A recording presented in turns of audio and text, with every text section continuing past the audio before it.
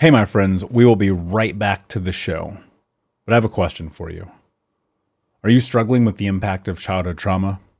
Well, know that you're not alone. I'm here to let you know that I'm starting a brand new weekly coaching group that includes a year of life coaching, accountability, support, habit and goal setting, and more. I'm starting a waitlist for the group right now, and I'm only taking a handful of people. And I'll let you know that through this personalized coaching, we'll work together to help you understand how your childhood trauma has shaped your beliefs, behaviors, emotions, and will help you create a roadmap for healing and growth. Right now, you can schedule an absolutely free coaching session with me and get put on the wait list if you go to thinkunbroken.com. My friends, it's your time to turn your trauma into triumph, breakdowns into breakthroughs, and become the hero of your own story. And I'm here to support you in doing that. Just go to thinkunbroken.com to register for a free coaching call with me and to get put on the wait list for the brand new weekly coaching program. Everybody in your crew identifies as either Big Mac Burger, McNuggets, or McCrispy Sandwich. But you're the Filet-O-Fish Sandwich all day. That crispy fish, that savory tartar sauce, that melty cheese, that pillowy bun. Yeah, you get it. Every time. And if you love the Filet-O-Fish, right now you can catch two of the classics you love for just $6. Limited time only. Price and participation may vary. Cannot be combined with any other offer. Single item at regular price. Ba-da-ba-ba-ba. Hey, my friends, we will be right back to the show. But I have a question for you. Are you struggling with the impact of childhood trauma? Well, know that you're not alone. I'm here to let you know that I'm starting a brand new weekly coaching group that includes a year of life coaching, accountability, support, habit and goal setting, and more. I'm starting a waitlist for the group right now, and I'm only taking a handful of people. And I'll let you know that through this personalized coaching, we'll work together to help you understand how your childhood trauma has shaped your beliefs, behaviors, emotions, and will help you create a roadmap for healing and growth. Right now, you can schedule an absolutely free coaching session with me and get put on the wait list if you go to thinkunbroken.com. My friends, it's your time to turn your trauma into triumph, breakdowns into breakthroughs, and become the hero of your own story. And I'm here to support you in doing that. Just go to thinkunbroken.com to register for a free coaching call with me and to get put on the wait list for the brand new weekly coaching program. Do you ever feel like life is just totally and completely unfair? Like, no matter what happens, you just cannot seem to win. What's up, Unbroken Nation? Hope that you're doing well, my friend. Today's episode, I'm very pleased to be joined by my friend Michael Caprio. Michael's story is unbelievable. You talk about this, this thought about the world being against you at 18 years old. He was diagnosed with a hereditary family disease that caused him to lose almost his entire digestive system, and facing death and the recovery of that. And it's just an incredibly inspirational story. I won't go into details here, obviously, because you're about to listen to the episode. But, sometimes I sit and I listen to these amazing human beings who come on this show. I was going to say amazing human people. They are human people. The amazing human beings who come on this show. And I just think to myself, like, holy shit, like the trials and tribulations that we go through, that we push ourselves through, that we survive, that unfortunately sometimes we suffer to have growth, to become the person we were supposed to be is unbelievable. And his story is that. And his impact, his vulnerability, his authenticity is really powerful. And as I listened to him today, and as I kind of dove into his story, into his book, into his mission, I kept thinking to myself, like, we're here for a purpose. Every one of us. And it may not always seem like that right now, today, in this moment, because life is hard. Like, I get it. I know you all know, we know this together, and it's cumbersome and it's overwhelming. And sometimes it's just straight up fucking unfair. But when you change your mindset and your attitude, and you are willing to go and leverage your truth with your family, your friends, your community, your support, it's unbelievable what you're capable of doing. And Michael is such an incredible testament to that. And I'm very excited for this episode. I'm very excited for you to be here with us, Unbroken Nation. So without further ado, let's get into the show. Hey, what's up, Unbroken Nation? Welcome to the Think Unbroken podcast. I'm your host, Michael Unbroken, and this podcast is about helping trauma survivors let go of the past, overcome their fear, discover their identity, become the hero of their own story, and ultimately to be unbroken. Our goal and company is to bring on guests and experts in the fields of mental, physical, and psychological health to help you overcome the past, to take back your power.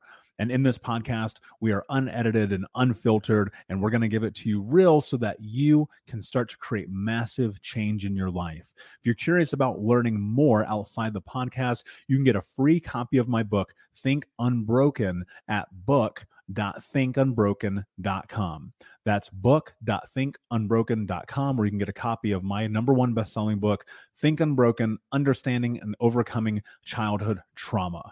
The most important thing that you can ever do, my friends, is show up for yourself, and that's where you are today. And I appreciate you. I have massive gratitude for you. And without further ado, let's get into the show.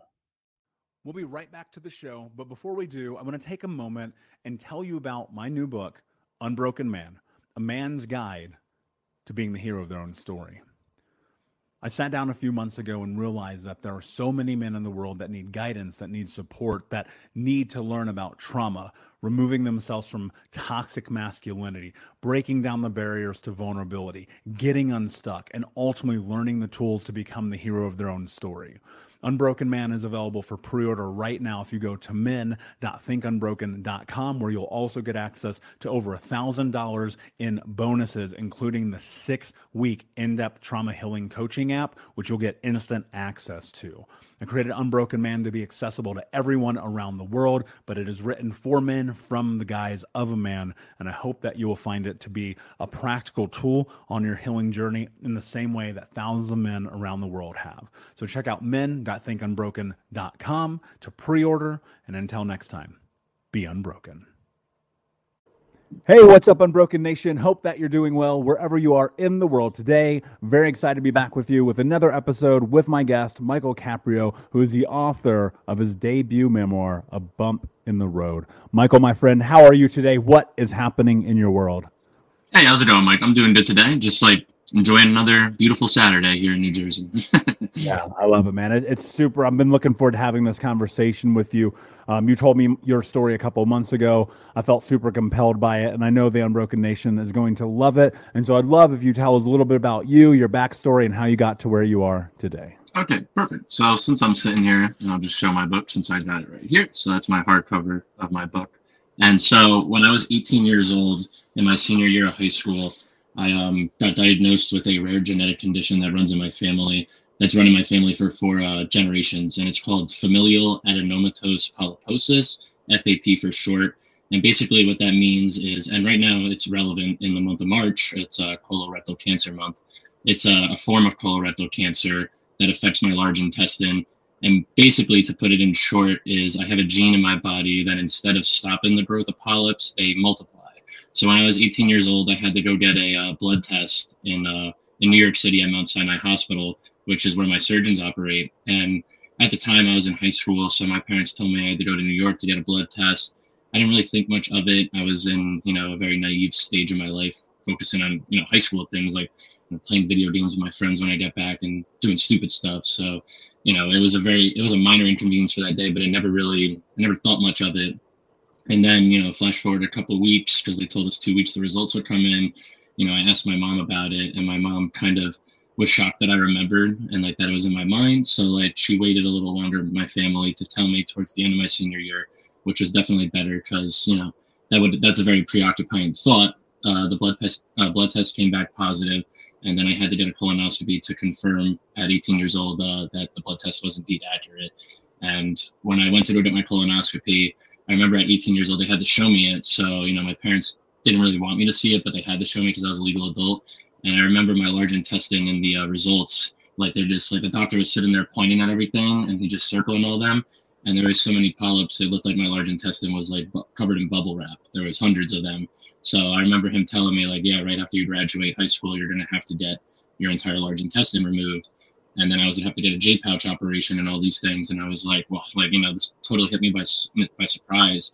So after the colonoscopy, it got a little more real because after that, it was like a mini medical procedure, kind of freaked me out a little bit, and I was out of my element. And then I started to realize, okay, this is pretty serious because after I graduate, I have to have all these operations. So then that's when I started to do Googling of my condition online, which is like the worst thing you could do ever. Everybody always says this, and it's very true, And my surgeon had a funny way of putting it. He said, the people who are happy aren't posting, or very rarely are posting their stories online.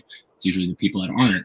So he tried to tell me to take that with a grain of salt. And that's basically what my parents said. They said, you're going to have a chance to meet your surgeon.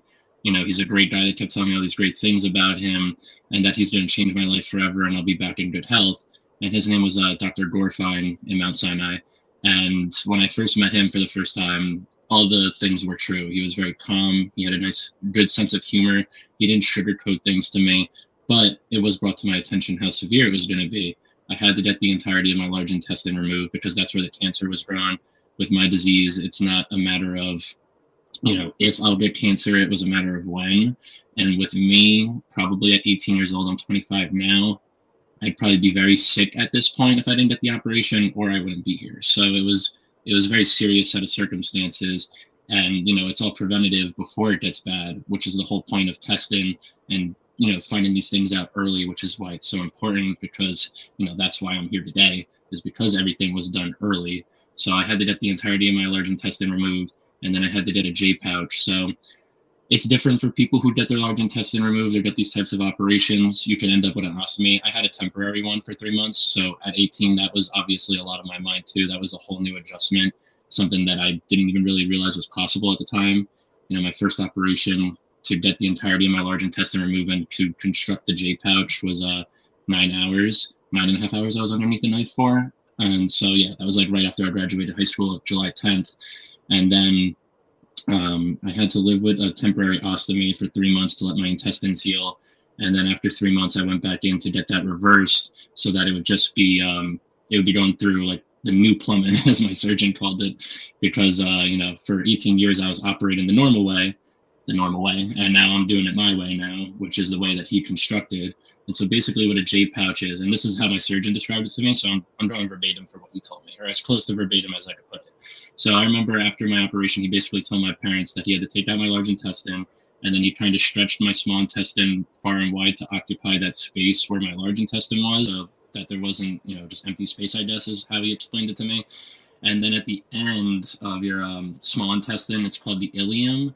And from that, they kind of just create like a J-shaped reservoir, and they use staples and sutures to put it together. So it kind of acts as like, I guess, as like, the replacement of what the end of your large intestine would be. So that would be like your rectum.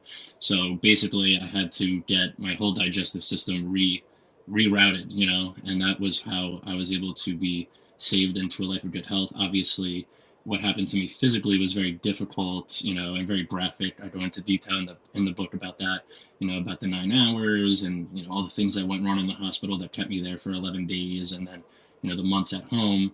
But I think what was just as difficult as the physical part was the mental aspect. And that's a lot of what the book is about too, because I understand from my perspective, there's not a lot of people who are affected by my condition. It's very rare. And I understand that. So I tried to market it in a way where, yes, people with my condition, it will totally relate to them. I'll be telling the whole story, totally transparent, no sugarcoat, nothing. And that's perfect. And then people in similar circumstances with colorectal diseases, because, even though they vary in certain ways, we share a lot of similar pains, so I do like to affect that community too. But at the end of the day, a bump in the road is, we all go through bumps in the road. Mine was health issues, but I was fortunate in other areas. I have 2 loving parents. I have a loving brother, great support system that got me through it.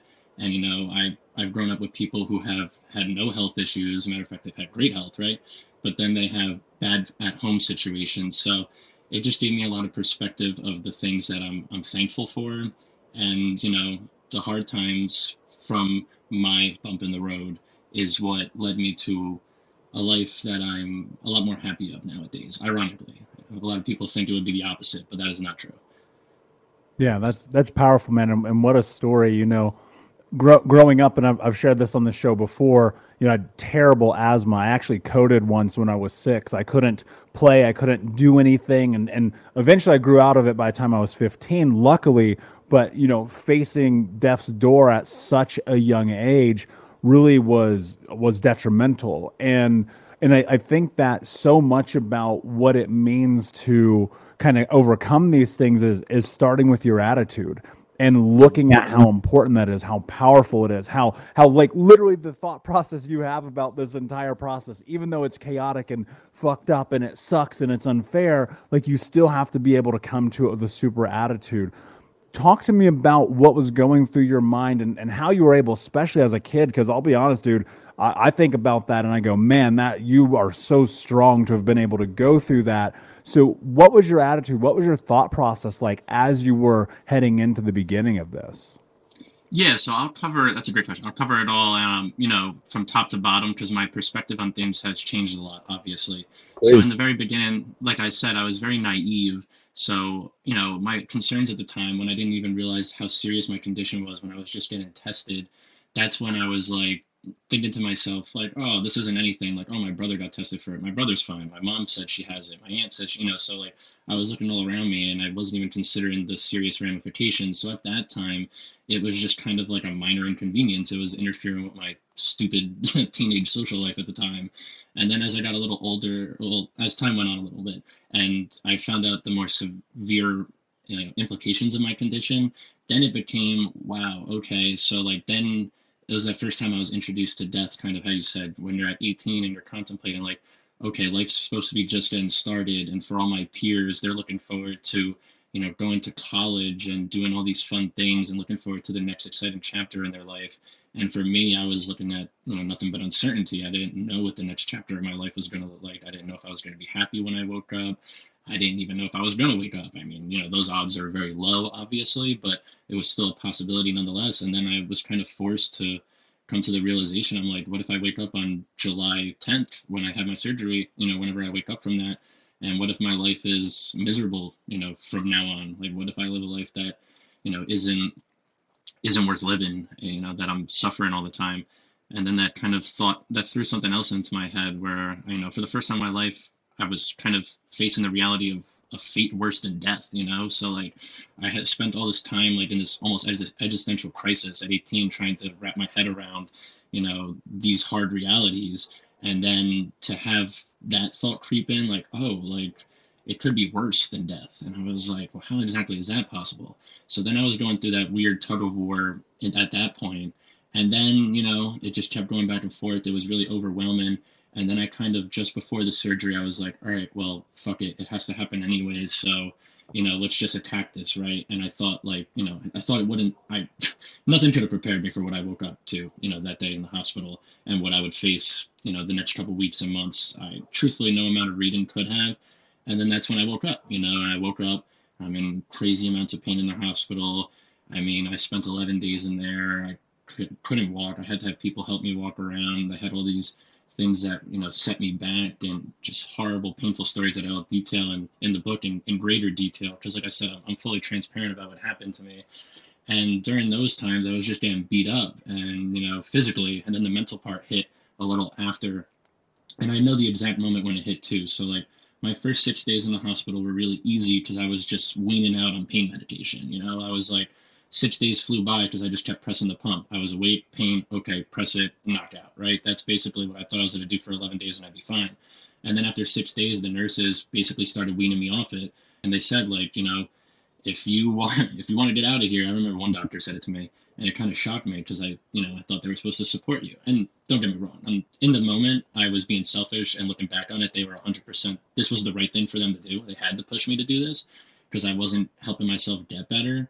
But then, they started weaning me off these pain meds and telling me, no, don't take it when you have pain. You have to fight through it a little bit. And, that kind of shocked me at first. I was like, who are these people to tell me that I can't be mitigating my pain? But then something else happened. 6 days went by really fast, and I thought, oh, this recovery is going to be easy peasy because I was so high on painkillers and everything.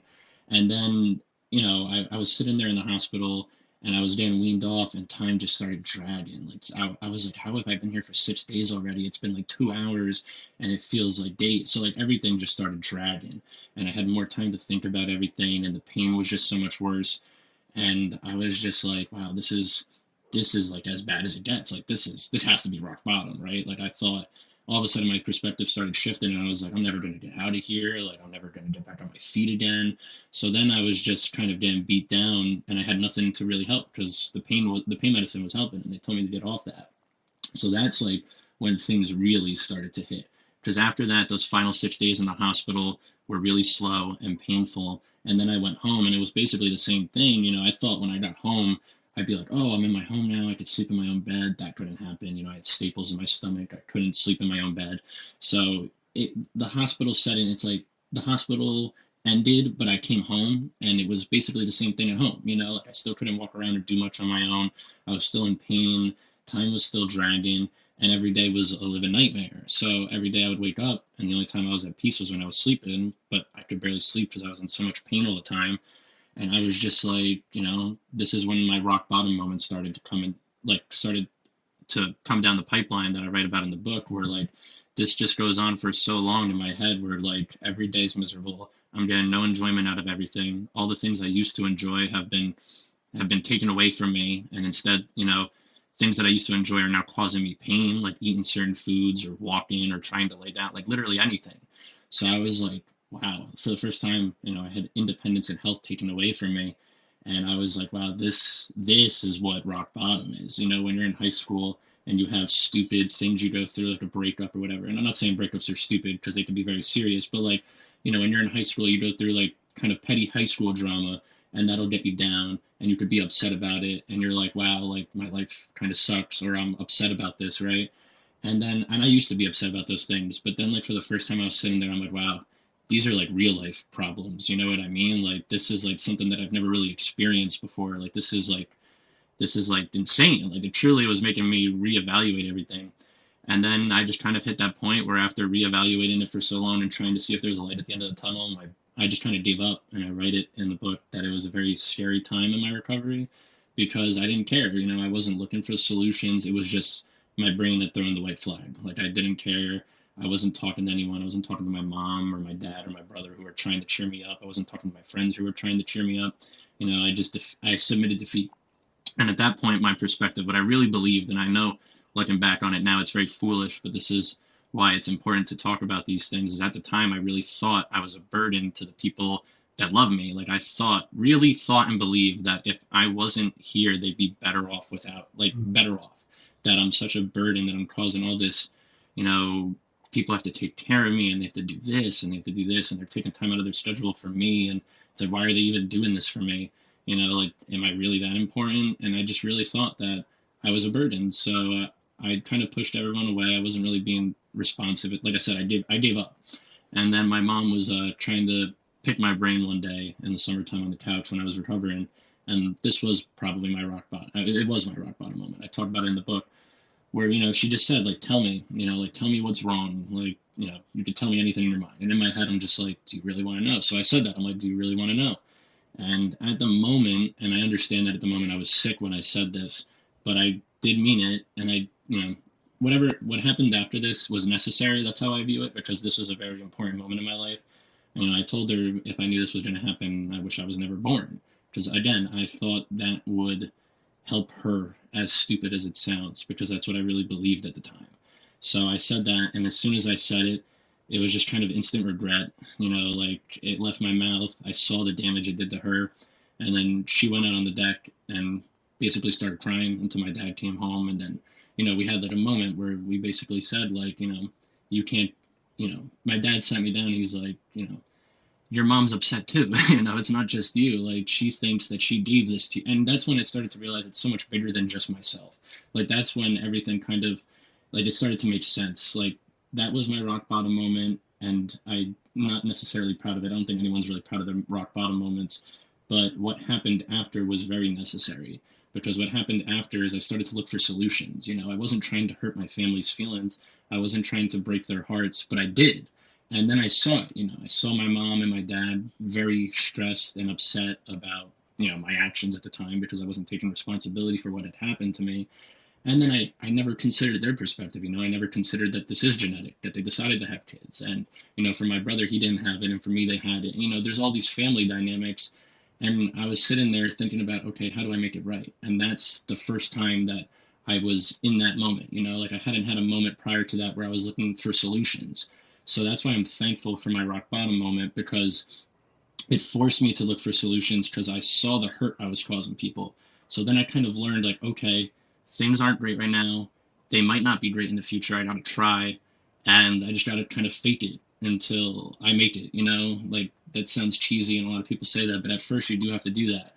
But my catalyst that led me towards that kind of snapped me out of the fog I was in, was kind of coming to this realization, okay, if I don't accept this and I'm miserable for the rest of my life, this is going to affect my family dramatically. And in ways I'm not really sure I would know what the outcome would be today had I chosen a different path, So I'm very thankful that I had that realization.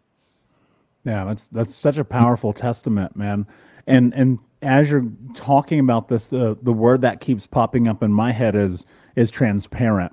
And I think that there's so much power in being able to be open and be honest. And even in that moment of sharing that with your mother, there was transparency in that. I think I go back, even though it's difficult and you're like, shit, man, like I just rocked the boat, or maybe that wasn't the right thing to say, but it was the honest thing to say. It was the truthful thing. It was real authenticity. What kind of role has being transparent played in your life? Because I'm obviously getting that tremendously here in this conversation, but how does that play over into the other aspects of your life? Yeah, so definitely being transparent is a big one for me. And the most personal example, like dear to my heart for me, why I got a million examples, but the one that's definitely most relevant in my life and that kind of came full circle for me is in my family. My grandma was very open about our condition. She always did kind of like, not experimental, optional procedures. That's the better word. Optional procedures to develop research for our condition. And she always reached out to support groups. That was her thing. And she rubbed that off on me. I'm not going to lie, because when she used to take care of me, that resonated with me. And she really liked that. And then, her sister had it. She was kind of the opposite. And in my family, we say like my mom was more of an Aunt Ronnie, my grandma's sister, who was a little more quiet about it. And, it's tough things to talk about. I definitely understand that. But for me, it was like this thing that was kind of half talked about in my family. It wasn't really fully talked about, especially not on the other side of my family that wasn't affected by it. They always knew we had something and they respected it, but it was never really talked about. And so for my mom specifically, she was always kind of the type never to like talk about it or be more open with it. She was a little more closed with her with our condition. And then as I started to be more open and accepting of it, she became more open and accepting of it as the years went on. So then, I eventually, I think it was like when I was 23 or 24, so like 2-3 years ago, or 2019 is when my grandma got sick, and she had terminal cancer. It was unrelated to FAP, which was her wish. That would have been pretty devastating for her. But I remember towards the end, we were having heart-to-hearts and whatnot with her, and my grandma told my mom that, she needs to get tested for, get her a scope test to make sure that she's okay. And she basically said, you need to do this for Michael because Michael didn't give up on you. You can't give up on him. And that's what my grandma said to my mom. And then so my mom went and she got her scope test. My mom has a very complicated medical history. So to not go into detail, especially since I'm not really 100% sure, we're still not all 100% sure, but they found something that they had to remove and they had to do a reversal to what she had done to her to what I have, which 5 years ago we were told wasn't possible, right? So they find something, and this test was obviously done. So we find out that my mom's going to have like 2 to 3 operations over the course of like the next year. And that year just so happened to be the pandemic. So actually, my mom's last operation came in March of 2020. She was still in the hospital and had to get whisked out with all that craziness going on in New York City. So that was a very, very dramatic time. But the point being of this story is my mom got that test done because my grandma told her to, because of, how I chose to be transparent and open with everything, because my grandma basically told her, you can't give up on Michael because that's the route I chose, right? So my mom would have been a Ronnie and not gotten her test done. But she did get her test done. and they found it, and she was able to be safe because of it. And I remember during the pandemic, when I was taking care of my mom, because I had to send her home early because of all that craziness. She still had like tubes in that I had to take care of, whatever. But like, the operations went well, and I just had to play home nurse for a little bit. So when I was playing home nurse with her, we kind of had a conversation, and we were saying like, if I hadn't been so open, what would have happened? And We'll be right back to this episode of the Think Unbroken podcast in just a moment, but I wanted to invite you to come and join the Think Unbroken Discord community. If you don't know about Discord, it's being built on Web3, which is a platform that we as the users get to own. So no more Instagram or Facebook or algorithms getting in the way of you seeing and being a part of content.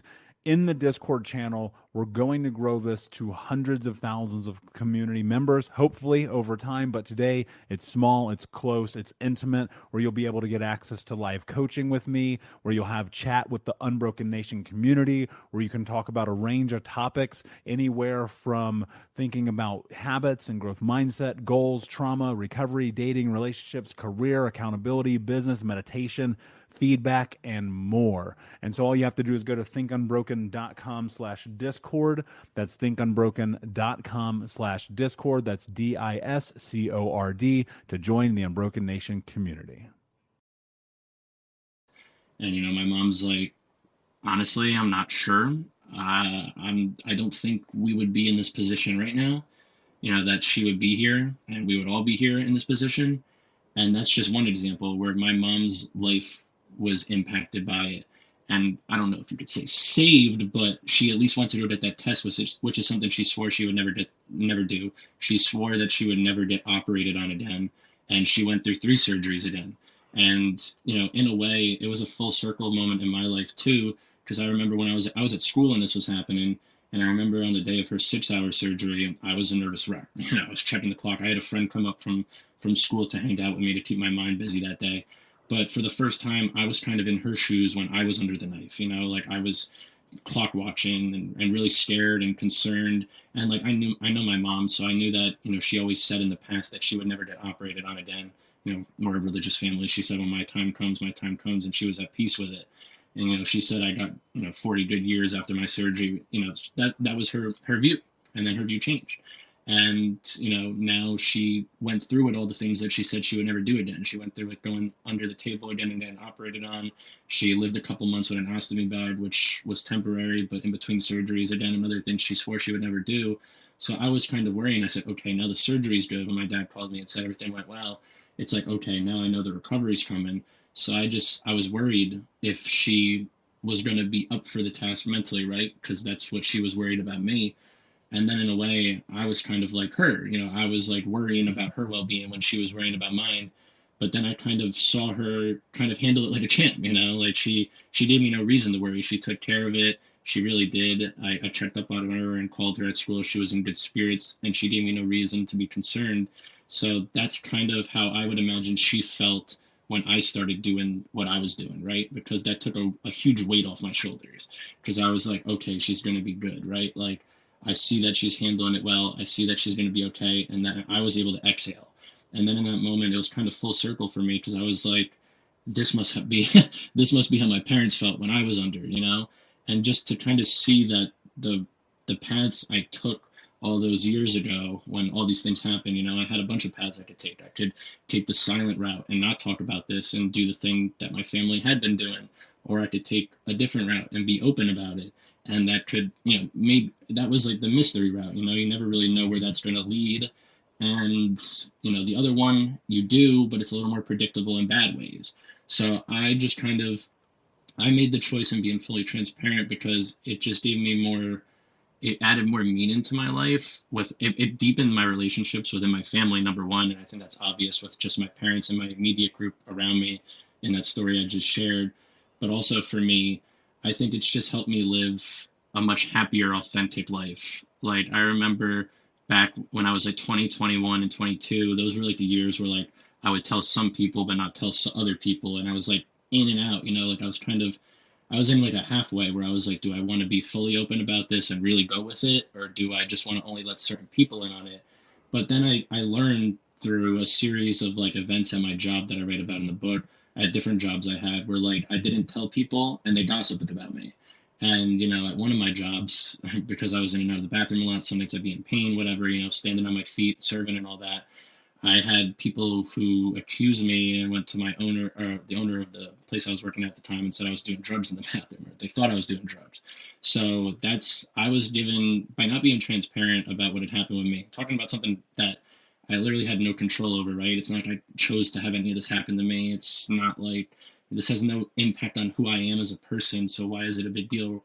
And then I kind of realized at that moment, like I was giving these people power to say I was doing drugs or to say I was doing this and to lie about me and make me look like a fool. And I realized when you're more transparent and open, you take that power back from people. You take control. They can't do that to you. So that was the catalyst. Those two things were catalysts to make me go, you know what? Let's just be transparent, because there's pros and cons to everything in this life. But the pros definitely outweigh the cons as far as being transparent as opposed to being negative. Yeah, I totally and fully agree with that. And you see these markers about the experiences of your life when you show up authentically as who you are and the impact that they can have on people, and now obviously you're here having this conversation publicly. And I think about when I rewind my life to almost at this point 7 years ago and sharing for the first time the truths about growing up in the way I did and the experience I had, and trying to put that into the world just for no other reason than, at the time, to be honest with you, I just didn't know what else to do with it. And that transparency then turning into, fast forward all these years later, what it's become through Think Unbroken and the impact I've had on people's lives and the ability to show up. And that's the thing that's so fascinating about when you're willing to be honest and transparent, is you can impact people in ways that even I don't even understand what happens sometimes. You know what I mean? And have that direct impact in your own family, but I'm sure also in your community must just be, I look at it like this, and I know it's a weird thing to say, but it's about turning pain into purpose. And, Yes. and in that, I think that there's a certain amount of responsibility that comes in that because of the impact of your life, and it even impacts your life in a positive way. I think about that in terms of, at some point there's like this pendulum swing. And I don't know that this necessarily holds true for everyone, but I know that it does for me. And so I'm curious if this has been about showing up for yourself, about having more responsibility, and how that's played out in your life. Oh, absolutely. Like for me, I always look at what happened to me as like the biggest blessing in my life, and that always makes people scratch their head, because they'll read my book and they'll listen to my story as I tell it, and they're like, "But you went through so many bad things." And I think this is something that maybe loses us in our culture nowadays, is hardships aren't necessarily a bad thing, right? We're all going to go through them at some point to varying degrees, and some more than others. That much is a given. For me, at 18 years old, when I was in high school, I wasn't satisfied with who I was, because I wanted to do something with purpose. I can't describe, like at 18 years old, I couldn't describe what it was, but I knew I wanted to do something meaningful. So like, I was with my peers, some saying like, oh, I want to, make money and do this. And it's like, oh yeah, money would be cool, but like at the end of the day, I don't want to do that, right? So I had this like identity crisis at 18, where I never was really truly happy with who I was. And then, everything happened to me with my surgeries. And then obviously that broke me down even more. It broke me down to the bottom. And then once I finally hit the bottom, I kind of reinvented myself in a way. And the way I reinvented myself was by adopting responsibility. Like after my rock bottom moment, when I saw I hurt my parents and my family, I was like, okay, I need to be strong for them. And it started off just like that, right? Like I'm going to be strong for the people who are there for me. And then after you start being strong for yourself and you see other people kind of show you admiration, it makes you feel better about yourself. Maybe at first you kind of question it a little. You get that imposter syndrome. You're like, what's so special about me? But then, when you realize that just by doing, it's very simple things too. And I guess that's what always that might be the head scratcher, is because it kind of seems like you're just doing the things you're supposed to do, right? Like I'm just taking care of myself so that my family doesn't worry. And then I'm taking care of myself so that I could show other people that, in similar circumstances, that you can live a normal life, and that your past circumstances don't have to define your entire life. And they seem like such simple things, but they really matter to people. And to me, what that kind of tells me is that we either don't encourage these types of behaviors enough to where it intimidates people to do this, and it's not as routine, which is what I'm hoping to break. I'm hoping that by just choosing to do this, it lights something in somebody else, like it happened to me, right? Like if someone's not necessarily happy with themselves or anything, you have a chance to reinvent yourself and do something new moving forward. And that's kind of what happened with me as far as like, with the pendulum swing.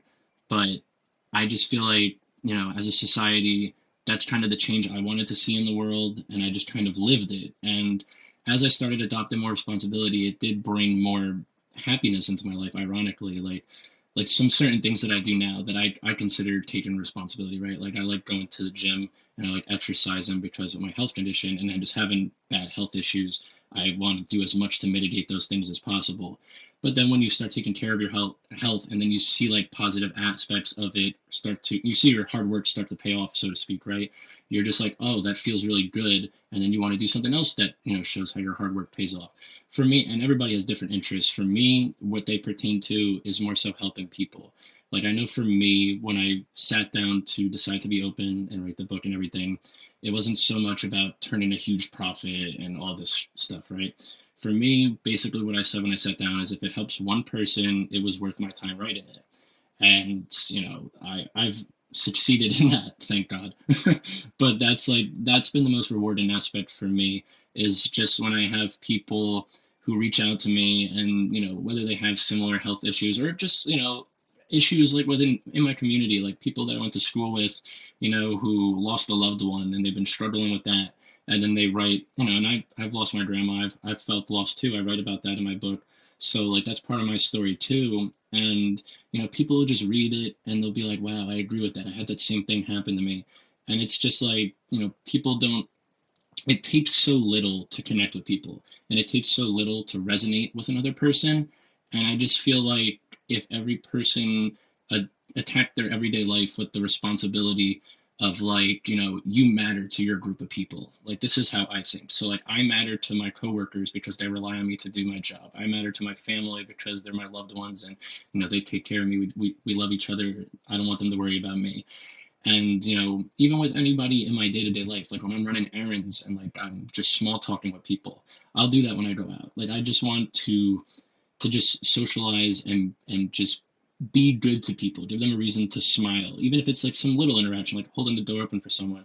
Just think about how much those little things genuinely make people smile. And then if you think about the bigger things, how much they make people smile, it's like if people just focused on the little things, and even if they took a couple steps to doing the big things, I feel like that could be a domino effect within a lot of people's lives, because I've just seen how it's impacted my own life personally. Like if I chose to be totally negative 7 years ago and never talked about this and never tried to go above and beyond myself and help other people and just adopt more responsibility and overhaul my life in a lot of ways, because I never used to do these things before. They're all new things I learned. So they're all things you could learn. It's not like I had these things instilled in me. I had to learn them almost from scratch, after going through really hard times. So it's not like it's never too late, and there's no such thing as going through too much as an excuse to not try to rebuild, And for me, I just know for a fact if I didn't address the responsibility of the things that happened to me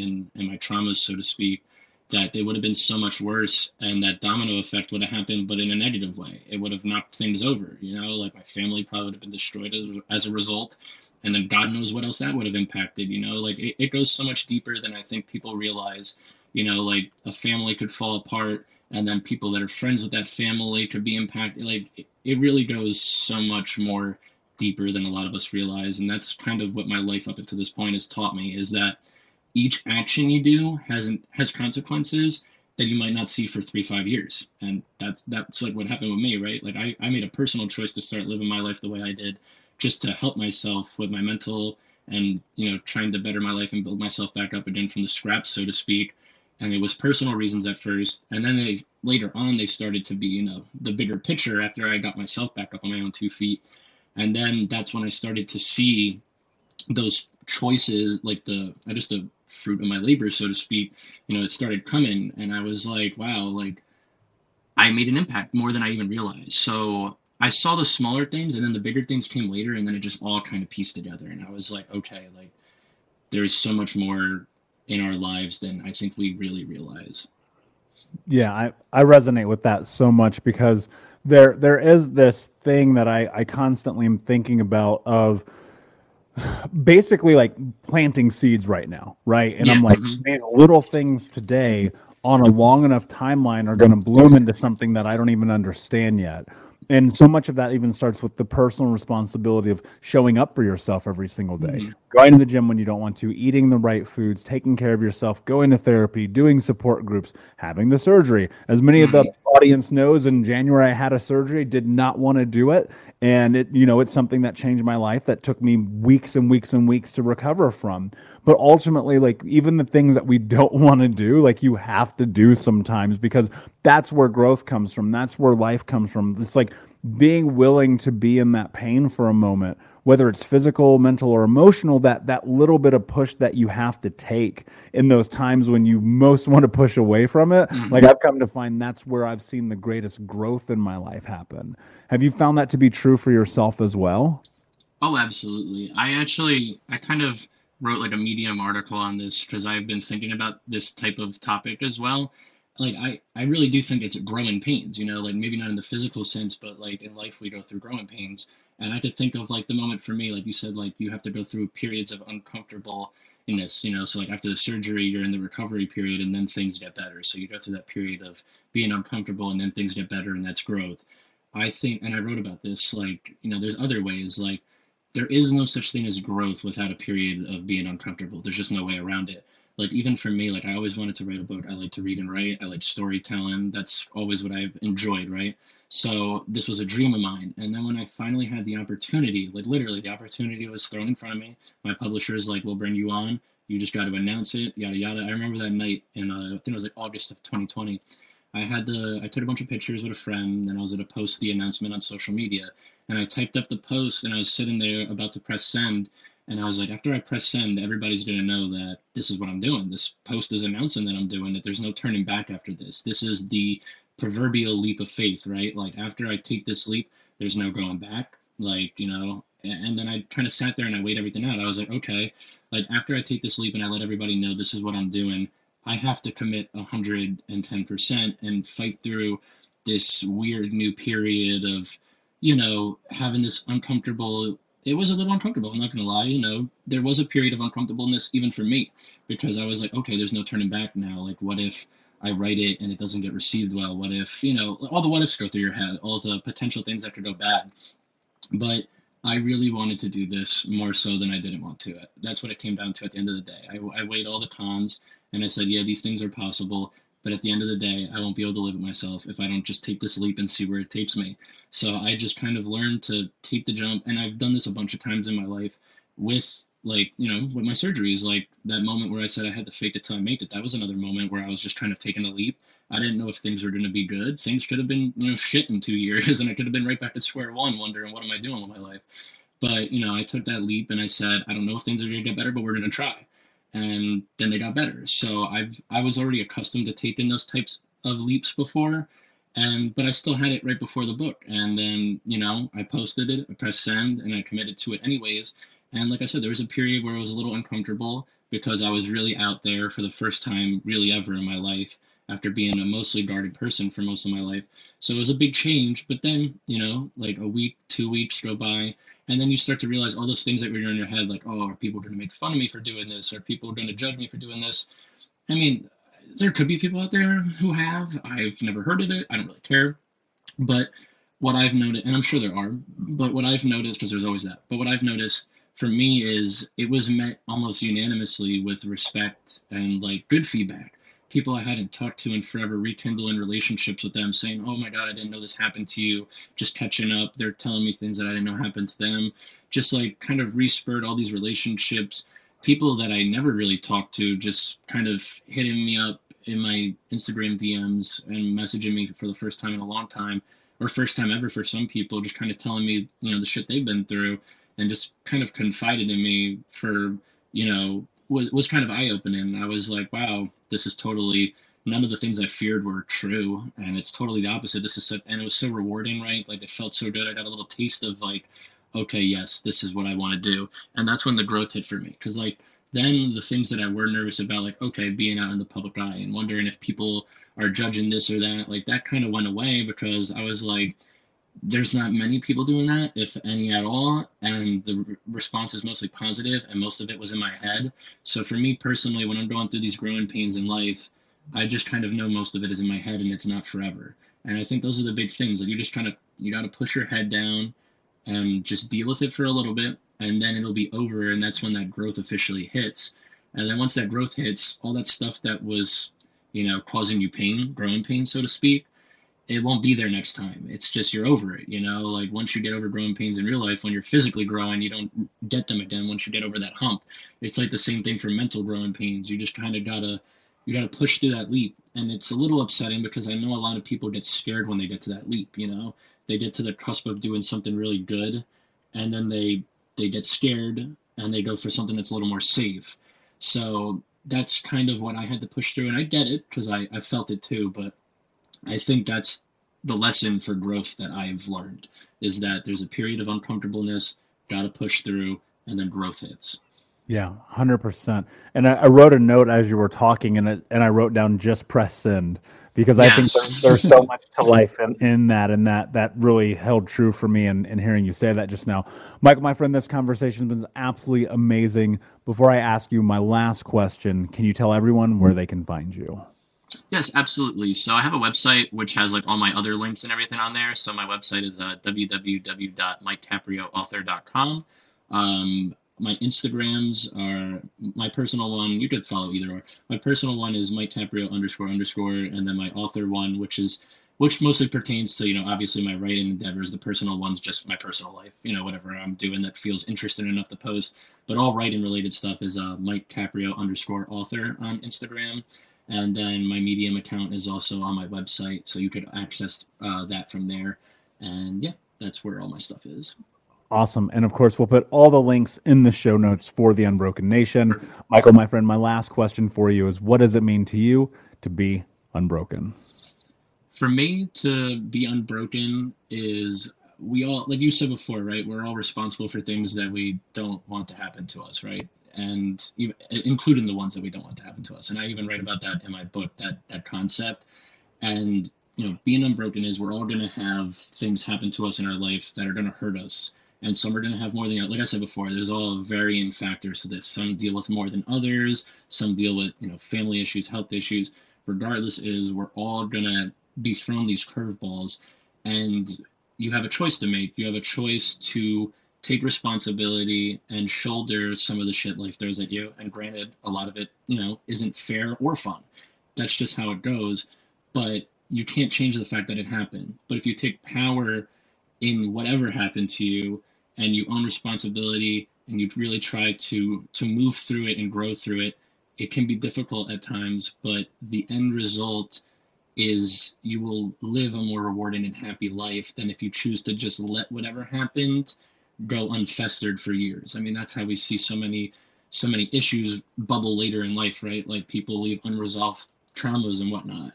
And I think the real way to get over the traumas of life is to just attack them head on, and to show other people, to be an inspiration for other people. I mean, to be frank, right? We all look up to people. I look up to people. I'm sure you look up to people.